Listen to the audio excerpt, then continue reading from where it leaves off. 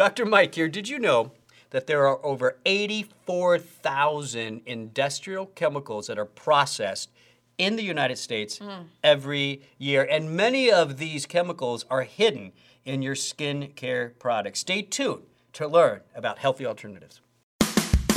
You're listening to Live Foreverish, a show dedicated to helping you live just a little longer. Here's your hosts, Dr. Mike and Dr. Crystal Gossard. Dr. Mike here. I'm Dr. Gossard. Welcome to Live Foreverish. Glad to have you. Yes. So, okay, 84,000.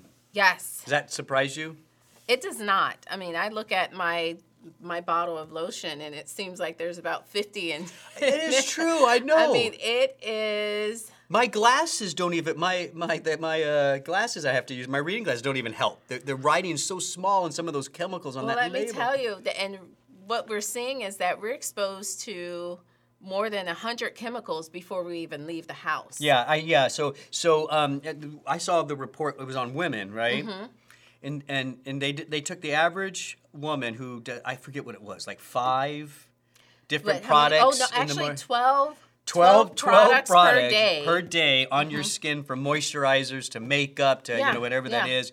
And you're hundreds, if not thousands, of these chemicals are getting into your system. So we wanted to talk about what we think are healthy, safer alternatives, different ways of maybe thinking about a skincare product, right? Yes. So before we did that, though, in a standard skincare product on the market today, there are certain probably chemicals you want to look for, and if they have it, probably avoid that product, right? Can you tell us what some of those are? The challenge with that, and I wish I had a list, but many of the chemicals, they are hidden, like the actual, what you would think that you would look for. So, for example, formaldehyde is used in many of your products, body soaps, but you're not going to see formaldehyde on the label. Well, how did they get away with that?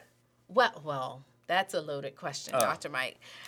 Believe it or not, the skincare market or the skincare industry is largely self-regulated. The FDA has the overreaching power to regulate, but they regulate mainly in the area of adulteration and misbranded products. But a little formaldehyde, is deemed safe. Yeah. So maybe. But I don't want it. I'm assuming there's a certain amount that if you go above, you have to list it. But if you don't, maybe you need just enough formaldehyde to do whatever it does. And it's whatever it's doing in that product, it does at that level that's below. Yes. Where you have to actually, or sometimes are those words, like let's just use formaldehyde. Is it hidden in other words? Right. Yes. Yeah. Now, so a heavy hitter that a lot of people know about are the parabens. So you see the methylparaben and the butylparaben, and so that's easy to identify. And so parabens, it's one that you should have a healthy, I would say if it's in your product, it doesn't mean that, I can't take it, I can't use it. Because with skincare, it's all about levels of exposure. Yeah. Well, and I think out of all the chemicals people might question, parabens is probably a little more controversial because there are some experts that don't think they're bad at all. There are others that think they are. If parabens are too high, right? You mentioned an exposure level, right? What are some of the things we could expect to happen to us with parabens? Well, one of the concerns is that they are endocrine disruptors. Oh, and there's some research where they looked at breast cancer tissue and noticed that they contain parabens. But it's controversial because the parabens are found all throughout the body, not just the breast tissue. So if someone has breast cancer and they notice it, that doesn't mean that the parabens was the cause of the breast cancer. Yeah. So it's one of the things that you should be aware of. I mean, I personally try to stay away from that. So parabens is one. Formaldehyde. Is there a couple lead. more? Lead and is lipsticks. Really? Yeah. I have on lipstick now, and I don't even want to know. I do want to know. Do you look for lead? Is there lead-free options there? So there are brands now where you can look for lead-free. And coal tar is another heavy hitter found in some hair dyes, shampoos. Yeah. You find tar. So there's so many different things. So, but this is then, okay, so all of that. So somebody listening might be thinking, okay, so you have this stuff in these lotions I'm rubbing on. Do they really, maybe they just sit in the skin. Are they really getting into my system? Well, that's a good question. And most, in general, we think that they do not get into your system. However, in March of 2019. Oh, just recent. The FDA kind of introduced or brought to the forefront a study with sunscreens showing that those chemicals are entering the system. So, and that was something that we didn't think occurred, in the scientific community. So it begs to question, if those chemicals are what about all these other ones? What about everything else? There's, my personal opinion is they are getting into our systems. We're seeing the highest rates of metabolic disorders, like you mentioned, endocrine disorders. Who knows if it's linked to behavioral issues? There's all kinds of stuff that we're seeing at just high levels that we've never seen before, and we are putting more of this on our in our bodies, and there or on is our a bodies. need for more regulation. 2 regulatory bills were introduced in 2017 after a couple of recalls, and one in particular which hit home for me recently. My daughter, she goes to dance and everything like that. So I went to the store and bought her a little makeup kit. So she wears her makeup to her dance practice and to her performances. And there was a recall on the makeup that her makeup contained asbestos. No. What? So this is children's makeup with asbestos. How does that even happen? I have no idea. But there are a couple of bills that, have hit the floor, and hopefully they will get passed to just have more regulation, more oversight. Yeah, because now, anyone, if me and you wanted to come up with a skincare concoction, we wouldn't have to file any paperwork. Yeah. No, pre-market approval, no registration required to sell that. I think the average consumer assumes that there's been safety testing on these chemicals, and what's scary is when you look into it, there isn't. Or you know what? Here's what they do too. Let's say there is a chemical in skincare products that has been studied and has been shown to be safe. Well, I can develop another one that's kind of similar to that, and I can say, well, it's similar in structure. They call it class effect, right? Well, if that one's safe, well, then this one, which is almost like that one, should be safe as well. And then they fit that in. Yeah. Crazy stuff. It shouldn't take place, but it does. When I was a young medical doctor in medical school residency, I love to hear these stories. We something that I got to be honest with, I never heard of that today I hear of a lot, and that is the multiple chemical sensitivities. Yes. If you would have said that back when I was in school, I'd be like, what? What are you talking about? Is this something else I got to study? What about you? But you hear this all the time now, that there are people that seem to be, because I think we're just overexposed. I think so too, and we don't know what's happening in the body. And even with the sunscreen example, we know it's getting in, but the researchers, they have no idea what it's doing. Yeah. Okay. So anyways, that's just a little thought for me, right? And we're not here to promote, fear mongering and try to scare you. There's stuff you can do though. Exactly. I think there's healthier, safer alternatives. So the 3 areas, we wrote this down, the 3 areas that people spend the most money on when it comes to skincare products is moisturizers, products that have to get rid of wrinkles and stuff like that. We call that rebuilding skin structure. Exactly. Right? And sun protection. Yeah. So let's talk about 3 of those. Run us through. So let's talk about moisturizers a little bit. So moisturizing your skin is so important because dry, cracked skin is kind of setting you up for infection as well. Yeah, it doesn't look good. It doesn't look good.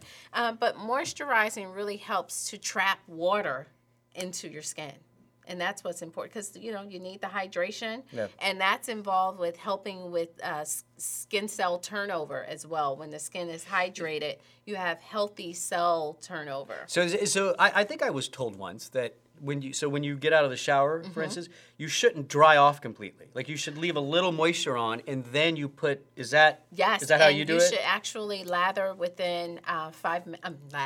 You should moisturize within 5 minutes. So yes, you shouldn't. So don't ultimately. Just pat dry. Pat dry. Yeah. And then moisturize immediately because the moisturization is really helping to kind of lock in the water. But again, here's the issue. A lot of those moisturizers has a lot of those chemicals. That's true. Well, I personally, I stopped using a lot of the lotions and things like that when I started breastfeeding. And I just didn't want to pick up my baby. I get it. Carry my baby, and who knows what's on my skin. Yeah. So I just started using plain old coconut oil. So I think shea butter with coconut oil. Like it doesn't have to be anything fancy, but there is something that I want to ask you about because I think this is something that it's trending and it has good research behind it, and that's the orally administered ceramides. Yes, so ceramides, these are oils or fats that's found in the skin, and I kind of think of it as. If you can imagine how oil and vinegar separate. Yeah. And you know how the oil's kind of, sitting on top. Yeah. I think of that's your ceramides. Okay. So they're acting like a nice barrier. Helping a nice barrier to help seal and lock in the water and moisture. But this is a pill. Yes. Which is different from your topical moisturizer. So you actually take this and it's rebuilding that ceramide barrier from the inside. Now, moving on to like wrinkles and stuff, a lot of wrinkle creams, antioxidant creams. Again, loaded with a lot of those same chemicals. But the main thing that I think people are taking those products is for the collagen, right? Oh, yes. Absolutely. And collagen is the most abundant protein in the body. Right. And we know that the collagen it's kind of your scaffold.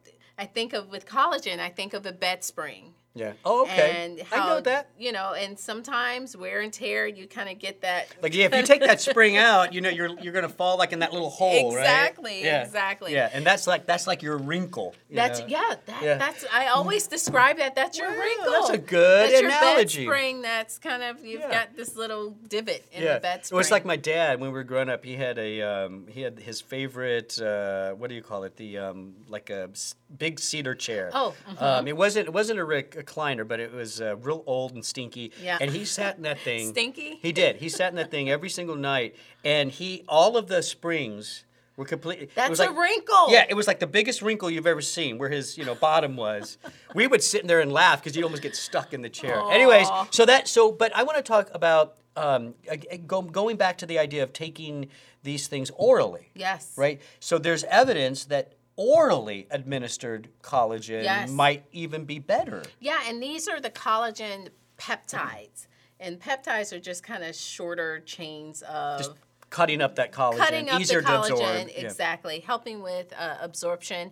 And then that collagen then goes and helps the body to rebuild more collagen. Right, and rebuild that structure. And there are studies with collagen peptides that show that there is a decrease in a reduction in wrinkle size and the volume. Oh, absolutely.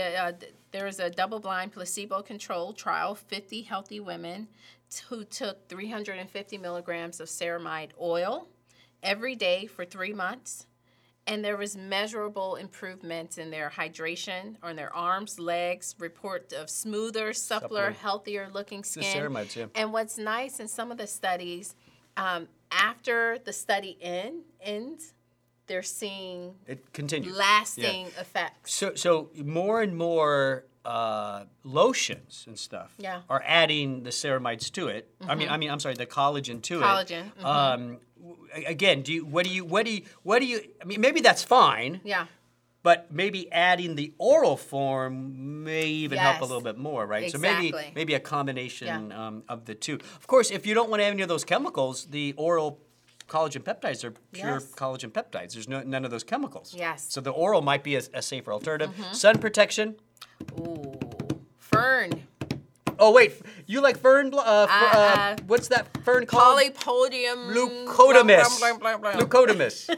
Right? Yes. Polypodium leucotomus. It's a Let's fern. make sure I have it written down here. Yes. Polypodium leucotomus. Yes. That's what I said.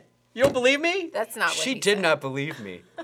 Yeah, so this is a pill again, right? Yes, Tell us about that. Yes, it's another pill, and it's helping to support a healthy DNA function during and after UV exposure. Yeah. So it's just really helping to protect you. Yeah, I still think from the UV light. Some suntan lotion would still be maybe good. I think maybe a combination of the two. You think? Oh yes. Yeah. So it's not something even in the research, this is not designed to replace. Yeah. Using so I have sunblock. I have a sunscreen lotion here. Okay. Okay. And I wanted to bring this out because what we've learned is people are not putting enough on, right? So most people, here's how most people do it. Now, some people are listening, so I got to describe what I'm doing, right? So I'm opening it up, and most people just kind of go, squirt. Oh, it came out. It came out. Everywhere. I didn't mean that. But just like one squirt. Okay. They then rub this, right? They rub this, and they're done. And you're like, yeah. Well, that one little squirt is not enough. Just Let me get my cup. Let me get my cup. So I got a cup for people listening. I was a bartender, and you're supposed to. The reason I'm telling you that is you're supposed to put 1 ounce, like a shot glass. An ounce shot glass is what you're supposed to do, right? Wow. And so, as a bartender in Texas, we were free pour states. We didn't have those caps on it. We would just pour. Oh, you can just pour. We would just pour. Was up to and we learned that 5 seconds. A quick 5 seconds was 1 ounce of liquor. Huh. So you should do the same thing with your thing. So Let's it's more like this. Let's see your 1, skills. 2, 3, 4, 5. Look how much difference that is. Oh my gosh. So it's not so Robson, much. it's not just a squirt. Lotion. It's way more. I mean, I would be rubbing that on for hours. Yeah. But I guess you should have a nice layer. The SPF number is based on 1 ounce of cream or lotion in an area, not one squirt. It's a 5-second squirt. Pretend like you're a bartender. Wow. 1, 2, 3, 4, 5. There's your shot. I've been doing it wrong all my life. Dr. Gossert, this was fantastic. Yes, this was fun. I made a complete mess. That's okay. So it's all, it's the sacrifice you have to make to help us learn. So I want to thank you for listening and watching Live Foreverish. Please visit liveforeverish.com for a special offer, and you can listen to more podcasts. That's liveforeverish.com. And don't forget to subscribe so you never miss a show. I'm Dr. Mike. Thanks for listening.